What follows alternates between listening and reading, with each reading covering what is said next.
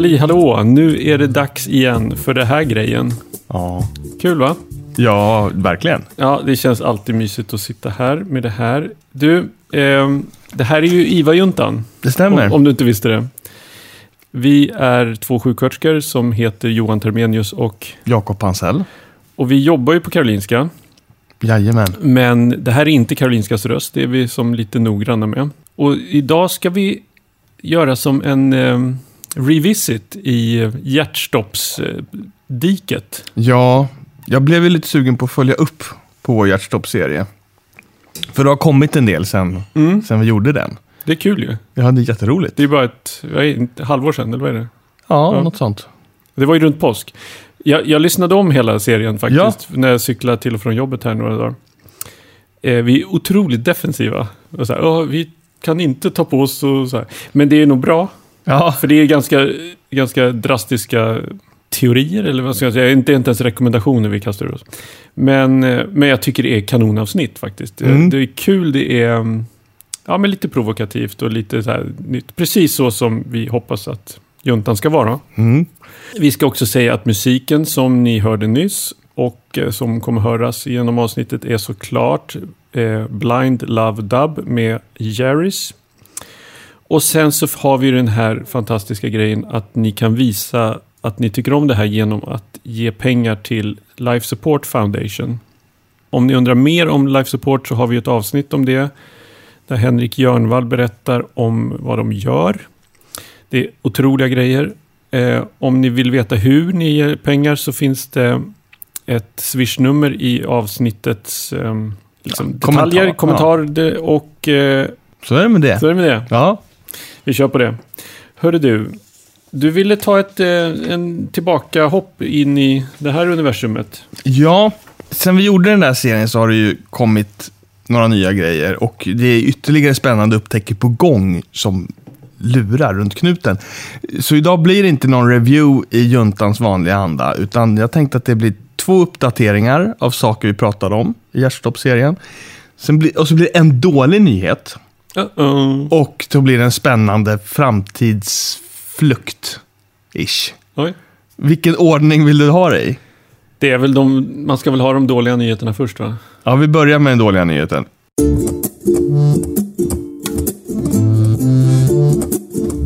Den dåliga nyheten är från oktober 2019, vilket ju är nu as we speak. Är det oktober 2019. Och det här är den svenska studien Long-term survival in out-of-hospital cardiac arrest patients treated with targeted temperature control at 33 degrees Celsius or 36 degrees. A national registry study. De måste göra något åt längden på artikelnamnen. Ja, faktum är att jag kollade en av författarna är farsa till en kille jag gick i plugget med. Nej, vad festligt. Kul, jag har träffat honom också. Ja. Carl-Johan Wickertz. Ja. Hans grabb var snäppet vassare än mig på 800 meter. Gång på gång. Ja, inte 800 meter gång, utan 800 meter gång på gång. Gång på gång, i att springa gång. Ja, vad roligt. Och hans farsa publicerar nu då hjärtstoppsforskning i Resuscitation. Nu denna månad. Ja. Bakgrunden till den här studien, den här registerstudien, är att vi har ju hyfsat god evidens för att hålla patienter kalla eller åtminstone svala efter hjärtstopp med defibrilleringsbar rytm. Väldigt kortfattat så är effekten av det här en kombination av att minska svullnad, minska inflammation, sänka metabolism och minska celldöd genom att påverka en rad olika mekanismer som vi inte går in på här. För det blir för torrt och för långrandigt. Vilket ju egentligen bara är ett snyggt sätt att undvika att säga att jag inte förstår det här fullt ut och inte vill göra bort mig genom att försöka förklara det. Men du kan inte påstå att inte du brukar använda det också. Nej, det kan jag inte påstå. Det jag kan däremot påstå är ju att det är typ det juntan är. Att vi kanske tar det till en nivå som är greppbar för oss som inte är superexperter.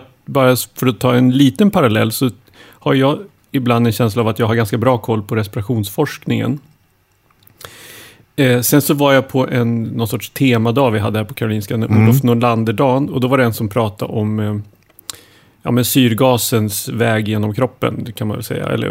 Och jag var så väck så det var inte klokt. Liksom. Alltså det är klart det finns experter som kan det här 1000 gånger bättre. Eller på 17 lager djupare än vi. Vår grej är väl att försöka hitta det som förpackar det på ett sätt så att vi kan använda det i vardagen. Någonting som funkar, som blir användbart. Med lite liknelser och lite förenklingar och metaforer. Och... Ja, for dummies-versionen som är good enough. Så jag tycker det är okej. Det är okej. Ja, det är skönt att du är förlåtande. Men hur som helst, alla guidelines och riktlinjer och rekommendationer som finns, som jag känner till, ska tilläggas, säger att de här patienterna ska hållas under 36 grader första dygnet efter rosk.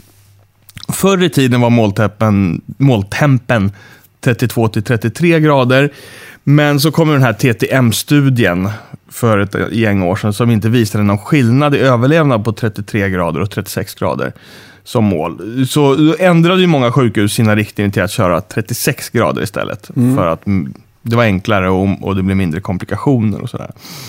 Sen har det ju då spekulerats en del i om vi blev sämre på att behandla när vi bytte det där målet. Eftersom 36 grader inte kräver lika aktiv terapi och kanske inte känns lika mycket som en behandling.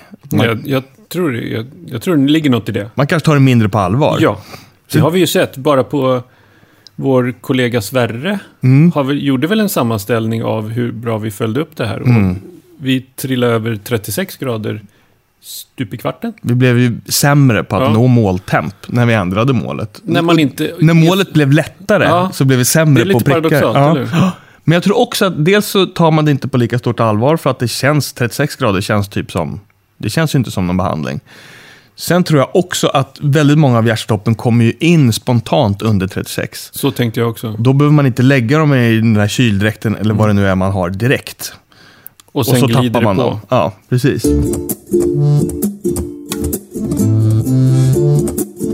Men nu har man ju då gjort en stor registerstudie på svenska sjukhus. Och man kan ju deppigt nog bara konstatera att vi i Sverige har gått från att behandla 70% av de som borde ha behandlats. Av de som borde ha behandlats. Med kylbehandling. Ja. Till att bara behandla 55%. 50%? Fan, kom igen. Trots att temperaturkontroll är precis lika mycket en del av behandlingen av hjärtstopp nu som det var innan. Ja, bara att själva måltempen är flyttad. Ja, det är alltså fortfarande så att alla guidelines och riktlinjer säger tempkontroll på de här patienterna. Den rekommendationen kommer kanske ändras i framtiden, det vet vi inte nu. Men det vi vet nu är det som att vi ska göra det här. Så i väntan på att, om det nu skulle komma andra fynd, så är det ju fortfarande så att de här ska tempkontrolleras. För det är vad kunskapsläget just nu säger oss. Ja. Så skärpning IVA Sverige börjar vi med. Vi börjar med det. Ja, läxar vi upp då. Vi börjar med utläxning. Det var ju muntert. Ja, men det är ju något att ta med sig. Alltså, och det är ju... Ja, men det här vi brukar tala om, det är sjuksköterskebusiness. Att göra det här, för det här är bedside... Alltså det är ju läkarens grej att sitta på ronden och sätta upp riktlinjerna, absolut. Men det är upp till oss att faktiskt följa dem också. Och att ett sånt här mål som, om man går in i den här liksom facket av vård, alltså hjärtstopp efter, och som ska kylbehandlas, då är det ju bara jacka in i den algoritmen, kan man tycka. Och man behöver inte få en direkt instruktion varje gång kanske, utan man kan föreslå, visst är det temperaturkontroll på den här patienten. Och sen så är det banne med upp till oss att göra det. Och få, men det är också upp till liksom samarbete förstås, att få de medel vi behöver, antingen i kyldräkt och djupsedering, eller så är det kanske räcker med paracetamol, vad vet jag. Det är roligt. Vi kommer lite senare i avsnittet, nästa uppdatering nummer 2, tänker jag. För nu kör vi några uppdateringar, va? Ja. Och då blir uppdatering nummer 2, det är den som är min roligaste idag. Bränner dina... Vi tar den sist, tänkte jag. Ja. För den har också med tempkontroll att göra. Okay. Och den är jättespännande. Kom igen.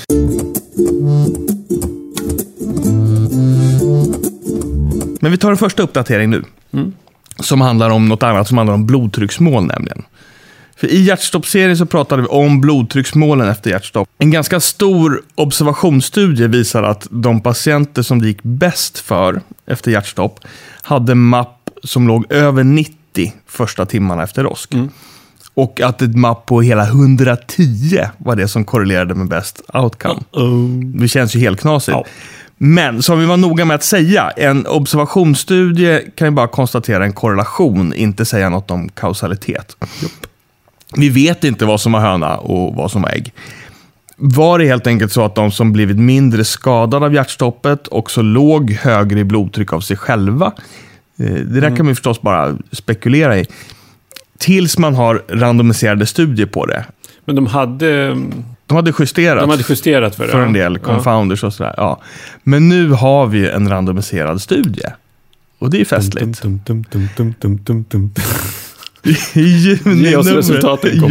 I juninumret av European Heart Journal publicerade Ameloot med flera studien Early Goal-Directed Hemodynamic Optimization of Cerebral Oxygenation in Comatose Survivors After Cardiac Arrest. The Neuroprotect Post-Cardiac Arrest Trial.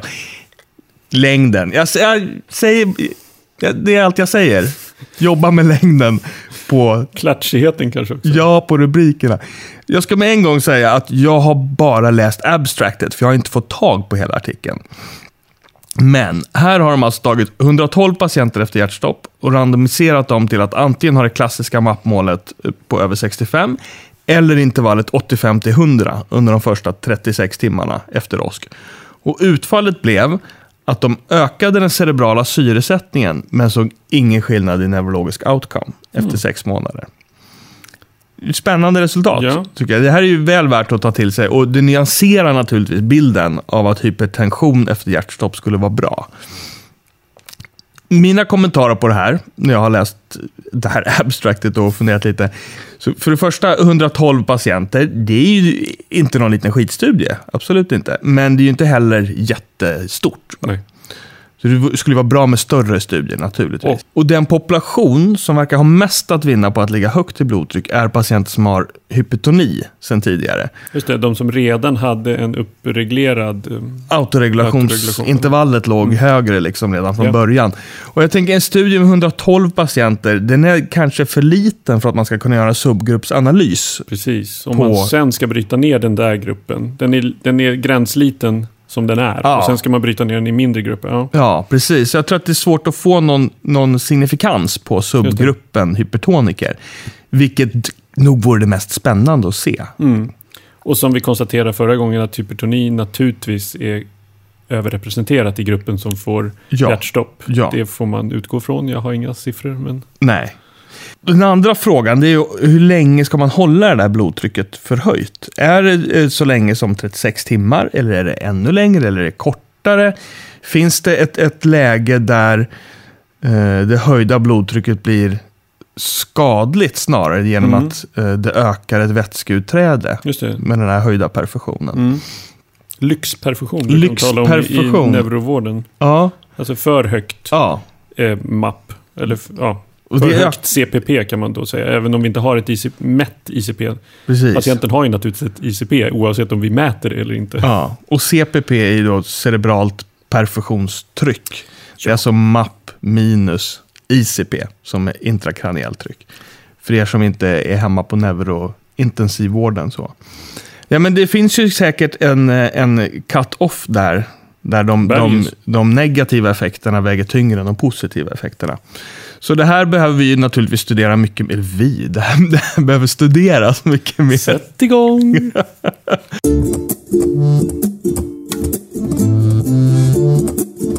Och så skulle vi behöva den här metoden för att hitta autoregulationsintervallet som vi diskuterade i hjärtstoppserien.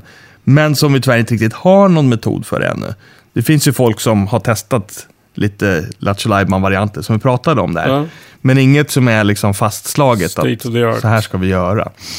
Så det skulle vi behöva. För det är ju ett ständigt återkommande problem att vi behandlar hela patientgrupper likadant. När de i själva verket är, hör och häpna, individer. Va? Ja. Är vi inte liksom likadana köttklossar som går runt på 2 ben? Apparently not. Ja. Men Ameloot, som är huvudförfattare till den här, är ju också den som har gjort en del av den forskning på hjärnans autoregulation efter hjärtstopp som vi tog upp i hjärtstoppserien, att det är det som ligger bakom som rational för att höja blodtrycket. Och jag antar att Ameloot förstår sig på det här ganska mycket bättre än jag gör. Men Jakob, nu ska du inte prata ner dig själv. Nu ska jag inte vara så där ödmjuk. Nu ska du inte vara så där ödmjuk som du har en tendens att bli. Nej, men så jag tänker att de har nog tänkt igenom det här ganska bra när de har valt 36 timmar. Men det jag vill säga är att jag tror inte att det här är färdigstuderat på långa vägar. Jag hoppas på fler studier innan vi sätter ner foten i frågan om blodtrycksmål. Och för min del, när jag står bedside, jag kommer fortsätta vara petig med att undvika lågt blodtryck på de här patienterna. Det var ju så vi landade i att även om målet kanske sätts upp som 65 så kanske vi har ett intervall på 65 till 80 eller 90 som mål blodtryck, och vi har en noradrenalininfusion gående. Då kan man ju tänka så på de här, alltså på en traumapatient kanske vi ska tänka liksom lägsta möjliga alltså tryck men ändå helt okej. Men på de här ska vi kanske tänka absolut inte under målet. Liksom aldrig trilla under målet. Och då kanske man behöver ta en liten buffertzon och lägga sig kanske på 70-75 för att det någon gång ska kunna ducka och inte hamna under målet. Nej, men så här, 75 är ju också över 65. Ja, det får, man måste inte ligga på 66 i MAP för att det är MAP över 65. Och så länge vi då håller oss inom rimliga doser av noradrenalin. Naturligtvis. Ja. Och i synnerhet på hypotoniker, tänker jag. Ja, och sen så komma ihåg då att de här, det som en grej jag tog med mig när jag lyssnade på serien, att det här att titta på till exempel njurperfusionen eller alltså titta på diuresen är ju ett väldigt dåligt mått på hjärnans perfusion då, om hjärnans autoregulation är utslagen. Så man kan inte vara nöjd med kroppens perfusion för att patienten kissar. Nej, precis. Jag är inte lycklig för att jag kissar. Utan ibland lycklig blir man i hjärnan. Ja.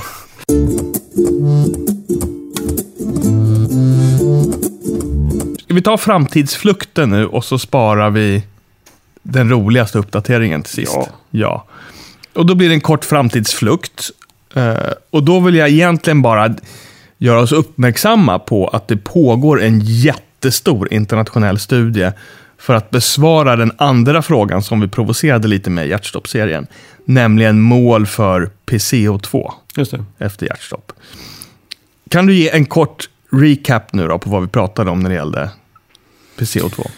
Jo, men det var ju så här att eftersom PCO2 är har en kärldilaterande effekt på blodkärlen i hjärnan, och diametern på blodkärlen har avgörande effekt på hur stort blodflödet blir i hjärnan. Så länge man inte skapar ett högt ICP av att blodet då tar för mycket plats av den sammanlagda intrakraniella volymen, så är det nog fiffigt att öka på blodflödet i hjärnan tidigt efter hjärtstopp. Jag tror man talar om 6 timmar. Det kan man då göra bland annat genom att hypoventilera patienter. Alltså att ventilera för lite så att koldioxiden stiger, eller för lite. Man ventilerar mindre än normalt i alla fall. Och koldioxiden stiger, jag tror vi talade uppåt, jag tror de nämnde uppåt 9. Vi kikade på en observationsstudie som var ganska stor. Där man hade kollat på man kollade hur det gick för patienterna och man kollade på vad de hade för PCO2 så ingen, liksom, första 6 timmarna. Det var bara observationer alltså. Man bara plottade in outcome mot vilket PCO2 patienten hade under de här första 6 timmarna. Det gick alltså bäst för dem som hade hela 9 i PCO2. Dock förutsatt att pH inte drog åt fanders. Jag tror det var en gräns på 7,19 tror jag faktiskt var. Eller om det var men runt 7,2. I pH att det fick inte bli en så pass kraftig respiratorisk acidos så att pH drog iväg. Men där fanns det en puckel. Alltså, och över det så gick det sämre. Men det man också kan tänka att det gick typ lika bra för de som hade lite lägre. Aha. Som de som hade lite högre. Ja. Så det, alltså... Så ytterligare lite högre var typ lika dåligt eller bra, eller man ska säga, som det som var... Alltså, det var en tydlig puckel med nedförsbacke och uppförsbacke, så att säga. Ja, ganska golvande resultat, tycker jag. Då. Ja. Det går ju stick i stäv med våra behandlingsmål idag. Att vi ska normoventilera de här patienterna. För vi tänker... Nej, men också... att när någon kommer och handventileras, det är väldigt få som har sinnesnärvaro att hypoventilera någon som man först har gjort HLR på, sen tubat under buller och bång, kommer in på IVA och sen så lugnt och fint ventilera kanske 4 liter per minut i stillsamma, lugna tidalvolymer och kanske alltså först jag har aldrig sett någon ha den sinnesnärvaron, ska jag säga. Nej. Så det blir ju nästan alltid en hyperventilation. Vilket är kanondåligt då. Precis, och det här med normoventilation. Vi har ju normoventilationsmål idag i våra riktlinjer på de här patienterna. Och det bygger man ju på att man tänker att det här är hjärnan har fått en skada, vi ska köra neuroprotektion och då är det viktigt att vi normoventilerar för att undvika högt PCO2, för att undvika kärldilatation. För att undvika högt ICP. Så man är ju i samma tankebanor. Men man kanske tänker liksom lite för tidigt i förloppet. Alltså för att antagligen har man inte svullnat ännu. Utan om man får en bra perfusion så kanske man till och med slipper svullna. För att man inte får den här kemiska perioden. Och nu är det ju så lyckligt då, vilket jag inte visste när vi spelade in hjärtstoppserien, att studien TAME pågår för fullt. TAME. Och den siktar på att inkludera 1700 patienter som randomiseras till antingen PCO2 4,5 till 5,3 eller PCO2 6,5 till 7 det första dygnet efter OSK. Den här studien blir klar först 2022, så den får vi vänta lite på. Jag vill bara slänga upp den som en teaser och göra er alla uppmärksamma på att svaret kommer. Det kommer en TAME special 2022, lovar vi, om juntan. Sen kan jag ju inte låta bli att ge en kommentar på vad jag tror kommer bli en diskussionsfråga efter den här man bara studien. Tänker så här, varför sätter de 4,5 till 5,3? Det är ju nästan provokativt lågt ju. Ja. Nu blir vi så här färgade av att vi har läst det här och blir helt inzoomade på det. Ja. Men jag skulle ju tycka det var deppigt om jag blev randomiserad till låga gruppen. Ja, verkligen. De kunde jag lagt det, men de måste ju få en skillnad såklart. Fasen, det är svårt det där med forskning på människor. När man har en stark misstanke att någonting är bra. Och sen så ska man ändå randomisera medmänniskor till det som man tror är dåligt. Men någon gång måste vi ta reda på det. Så är det ju. Och det jag tror kommer att bli ett problem och en diskussion efter den här studien, det är ju att just den cerebrala kärldilatationen som vi vill uppnå med den här hypoventilationen, som vi tror är bra för många av de här patienterna, den kommer ju att vara skadlig för de patienter som har ett så kraftigt hjärnödem att det börjar bli trångt in i skallen. De kommer att få ett högt intrakraniellt tryck av den här hypoventilationen och utveckla sekundära hjärnskador. Så det där kan bli en confounder. Och här behöver vi verkligen det här non-invasiva verktyget för att estimera ICP som vi efterfrågade i hjärtstoppserien och för den delen också nämnde att det kanske finns genom att titta med ultraljud på synnervens nervskida. Och just det tänkte jag att vi ska få återkomma till, för det håller jag på och kikar lite närmare på nu, tycker det är jättespännande. Och försöker lära mig det för att kanske till och med göra någon studie på om allt vill sig väl.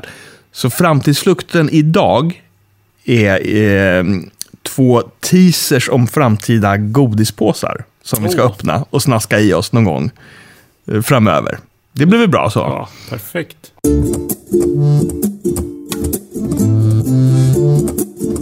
Nu tar vi den sista uppdateringen. Ja, kom igen. Det här är den roligaste, tycker jag. Komatösa överlevare. Jag har mycket bra ljudeffekter idag, tycker jag. Jag är väldigt nöjd. Ja, du har mycket ljudeffekter i alla fall. Så kan vi säga. Jag gillar det ordet, komatösa. Ja, komatösa. Det får stå för det. Nej, kom igen nu. Komatösa överlevare av hjärtstopp ska vi ju, som vi tidigare har sagt, behandla med temperaturkontroll. Om de hade en defibrilleringsbar rytm. Så står det i alla guidelines och rekommendationer. Och det där har alltid stört mig lite grann. För vi tempkontrollerar för att skydda hjärnan. Och hjärnan bryr sig nog inte så mycket om varför det inte kom något blod alldeles nyss. Nej, precis. Den bryr sig väl bara om att det inte kom något blod. Vilket återigen vår vän och kollega Sverre, som vi nämnde innan, har haft det här som en käpphäst förut. Va? Och han jobbar med vårdutveckling inom cirkulationsfrågor hos oss. Och jag tror ju faktiskt inte hjärnan ens hade en aning om defen visade VF eller asystoli eller komplex. Nej, alltså det som jag i alla fall antar att man läser in i att det är så mycket sämre prognos på om man haft en helt utebliven cirkulation eller om man haft en halvkackig cirkulation. Ja, förmodligen är det ju så, för jag har ju aldrig förstått hur det skulle kunna vara någon skillnad i själva hjärnpatologin. Nej, kopplat till hjärtpatologin. Men om det är till exempel asystoli, tänk ett VF som har gått över i en asystoli, då har det ju gått ganska länge. Det har gått länge och man har legat... Och hjärnan har antagligen tagit för mycket skada. För det som jag inte riktigt tyckte att vi fick fram i förra serien, det är ju det här med att det värsta vi kan göra nästan, det är ju att få folk att överleva till ett miserabelt liv. Ja. Det är något viktigt. Alltså att mortalitet är ju en ganska kass markör för om vi gör en bra grej här eller inte. Mortalitet såklart god neurologisk outcome förutsätter överlevnad. Ja. Det kan vi slå fast. Ja. Men det är en väldigt tydlig delning mellan att ha en god neurologisk eller det braheten om jag får uttrycka det så, kassord, men är ju jättestor skillnad mellan god neurologisk outcome och dålig neurologisk outcome men överlevande. Det är ju dåligt på så många plan, inte minst humana planet. Ja, men återigen, för att backa bandet till vad vi sa innan, jag blir inte lycklig av att kissa. Liksom. Det är inte fungerande njurar som gör mig lycklig, utan om jag har en fungerande hjärna, då kan jag vara tacksam över att mina njurar fungerar. Men om det bara... och det omvända händer inte. Njurarna inte... Nej. Ja, men så det är ju väldigt viktigt alltså att forskningen inte syftar till att få folk... Alltså såklart måste man överleva för att må bra. Men det räcker verkligen inte med att överleva för att må bra.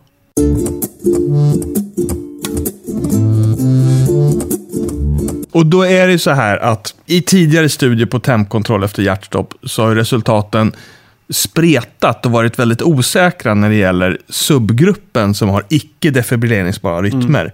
Det vill säga systoli eller PA. Och de här spretiga osäkra resultaten har då antytt att det inte finns något att vinna i outcome på att tempkontrollera de här patienterna. Och då har man gått på det. Men på väldigt lösa grunder så har man sagt att vi ska tempkontrollera de som har haft en defibrilleringsbar rytm. Men nu har äntligen den randomiserade studien på det här kommit. Det är fräckt ju. Ja, och det är då Targeted Temperature Management for Cardiac Arrest with Non-Shockable Rhythm. Det var lite mer snärtig ja, men den gillade vi som titel. Ja. Och den publiceras nu i oktober 2019 i New England Journal of Medicine. Så det är ju den lilla... Det är ju en fin blaska. Det är ju alla små blaskor som kommer här och ska tycka. Ja, men det här är ju något av, som jag förstår det här är ju finrummet. Ja, det är väl i alla fall topp 10. Att komma in i New England. Ja.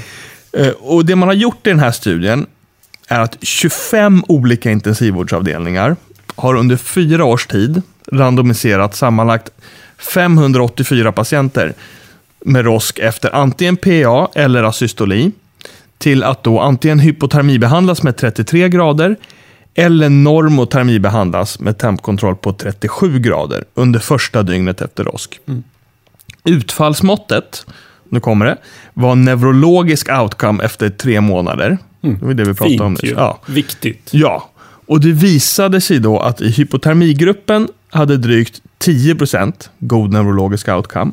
Men i normotermigruppen hade knappt 6% god neurologisk outcome. Det är ganska deppiga siffror. Det är deppiga siffror, men i de här deppiga siffrorna ser vi alltså nästan en fördubbling av andelen patienter som räddas till ett liv med god neurologisk funktion. Återigen då, det är det vi måste sikta på. Ja, precis. Om vi hypotermibehandlar de här patienterna. För att spetsa till det här och generalisera lite kan man säga att om ni då under en given period behandlar 20 sådana här patienter på er IVA, så kommer ni, om de här resultaten stämmer, att antingen rädda en eller rädda 2 av dem till ett välfungerande liv, beroende på om ni kyler dem eller inte. Där har vi ju ett bra argument. Ja, alltså. absolut. För om inte, jag menar, alla våra patienter är ju kanondåliga och har kanondålig prognos, rent generellt. Så om vi inte tog det halmstrået, då kan vi ju nästan lägga ner det vi sysslar med. Ja. Och en festlig grej här, som de påpekar i den här diskussionen i artikeln, det här innebär faktiskt att patienter med systoli eller PEA helt plötsligt går från att vara den grupp där vi inte riktigt tror på hypotermi till att bli den grupp där vi har mest att vinna på att hypotermibehandla. En studie. Ja. Det var också, jag tror det var där, alltså det här som kallas fragility index. Ja. Antydde att om bara en patient inte hade bytt grupp så att säga, så hade det inte varit signifikanta värden. Så det är fortfarande väldigt, det är inte liksom kanonevidens på det viset. Men det här då att du hade inte uppnått statistisk signifikans. Nej. Men det är en gräns som vi har hittat på. Ja.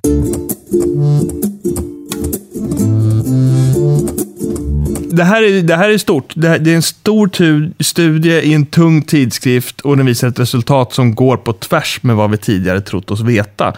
Så det här tror jag på sikt kommer att skriva om våra guidelines. Häftigt. Vad tror du förresten om, det här kan du klippa bort om du inte tycker, alltså varför väljer de inte 36 grader? Varför 37 som blir, då kan man inte riktigt jämföra dem, eller? Jag vet inte. Man kan ju också ställa sig frågan varför vi gick till 36 istället för 33 baserat på en studie. Där, om jag inte minns fel, så var det mortalitet man tittade på i den och inte neurologisk outcome. Här har man valt att titta på neurologisk outcome. Det spännande här är att det är ingen skillnad i mortalitet på de här grupperna. Men du har en bättre neurologisk outcome. Och det är ju perfekt då. Ja. Att vi inte räddar fler till miserabelt liv, utan de vi räddar vi till bra liv. Ja. Det är ju kanon. Ja. Vad tar vi med oss här då? Vi hade, nu måste jag titta lite. Vi hade dels en uppläxning. Ja, skärpning. Vi ska bli bättre på att tempkontrollera. Är det 36, då är det 36. Det är inte nära 36, utan det är under 36. Ganska viktig distinktion. Och 36 är en behandling. Precis. Det är en tempkontroll på 36 grader. Ja, och det ska vi hålla. Under alltså. Jajamän. Så, och lite samma som med det här blodtrycksmålet. Det är väl kanske då bättre att lägga sig på 35,5. Just det, precis. För att, i temp nu alltså. Ja, men för att ha lite buffert. För det man liksom då, teorin är att det är farligt att gå över 36. Och sen efter ytterligare, det har vi inte snackat om, men efter ytterligare några dagar, det är 3 dagar, så går vi upp till under 37,7, alltså normotemp. Det är ett dygn eller feberfri, under 36, kan vi kalla det. Sen är det dygn 2 och 3 under 37,5. Och det är också tempkontroll. Det är också tempkontroll. Det är viktigt att hålla de här. Det är inte så att första dygnet sen kastar man den där kyldräkten eller vad man nu har och säger nu har vi slutat tempkontrollera. Nej, vi fortsätter tempkontrollera. Dygn 2 och dygn 3. Men då är målet 37,5. Yes, det var det. Och sen så uppdaterade vi kring blodtrycksmålen. Där var det lite olika bud då. Ja, precis. Det har kommit en randomiserad studie som verkar antyda att det kanske inte spelar så stor roll.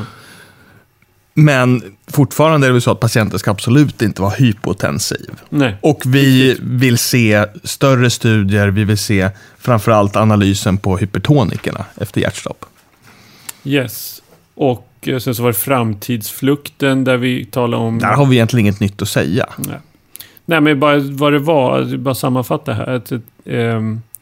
Att vi det finns nog rational att gå upp i de här höga koldioxidvärdena. Det kommer en stor studie om det så småningom. Och sen så var det det här med temperaturkontroll på icke shockable rhythm. Det låter som ett bra bandnamn. Ja. Och där har ju kommit den här ganska stora randomiserade studien som tyder på att vi ska tempkontrollera dem. Och då gäller samma sak här. Nu ska vi alltså ta de här evidensen, vad det nu är för grad av evidens, med de här rönen i alla fall. Diskutera i våra grupper. Vi rekommenderar att ni gör det på era sjukhus där ni jobbar. Och sen så sätta era egna behandlingsprinciper för det här. Nu har vi lite batteri kvar den här och vi ska spela in ett avsnitt till. Så nu behöver vi nästan säga hej då. Ja, men då gör vi det. Ja. På återhörande, som de säger i P1. Ja, hörni, ha det fint, så hörs vi snart igen. Tjing tjong. Eller idag bestod juntan av. Ja, det var jag. Och du, Jakob Bansell. Hej då. Och Johan. Johan Termenius, hej då.